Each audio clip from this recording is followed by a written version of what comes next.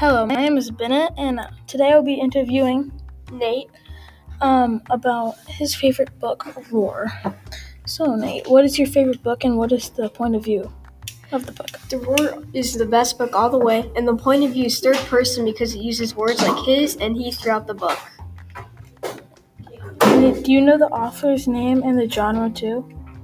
Well, the author is Emma Clayton, and the genre is science fiction. Good. Now let's get back on track. Why is the book The Roar so good, and can you give us an example? It's an amazing book that is super descriptive, and when a question in the book is solved, another question comes up.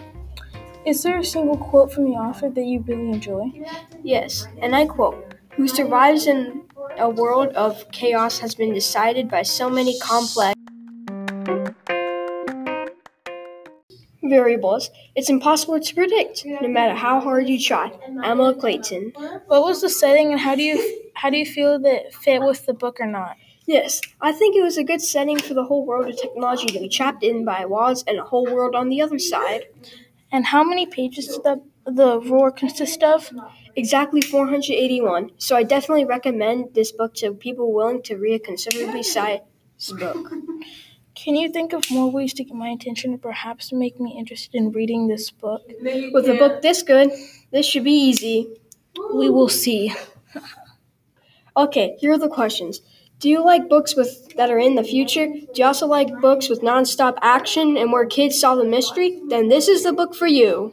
That certainly got my attention, Nate. Thank you for sharing those thoughts. Did I interest or change your thoughts, Bennett? Quite so. I'm glad to have heard those interesting questions. As a reader as yourself, what do you think the theme or lesson learned was? I think the theme is always follow your heart.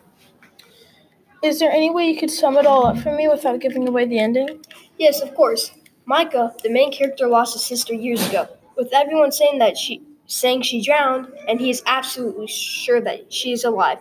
Then something new happens. The kids at his school are told to drink Fit Mix and are having to be exercised and pushed further than their limit. The new game in the arcade that is free has opened up. All the adults around him encourage him to play it since it is free. Then, a tournament sponsored by the game happens where the children that win can earn big rewards, including a home in the Golden Turrets. Let me stop you right there. What are the Golden Turrets? The Golden Turret is a giant city only for the rich above the shadows. The Fall Downs is where the poor people live. Micah and his family live in the Fall Downs. But under the Fall Downs are the shadows, the poorest place in the world where no one has any food or money. Thank you for telling me that. I realize how now important it is for someone to win a home there.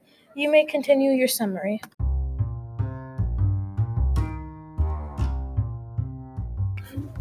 Okay, now that that's cleared up, you can win a home in the Golden Turrets. But during the tournament, his astonishing skill came out, and he was by far the most skilled pilot. And because he was so good, he met an equally good gunner named Audrey, who would soon become his most trustworthy friend.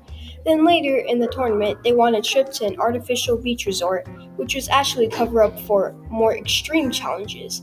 After that, they both made it to the third round, but the prize for the third round was a chance to get out of their stinky, moldy, and old Fall Downs for a chance to win a home in the Golden Turrets. And they did it, but Micah got more than what he was in for. What did he get? Let's just say maybe a lost family member, but you're going to have to read the book. Well, that's all for now. Alrighty, well, thanks for having me. And thank you for listening to the Roaring Podcasters.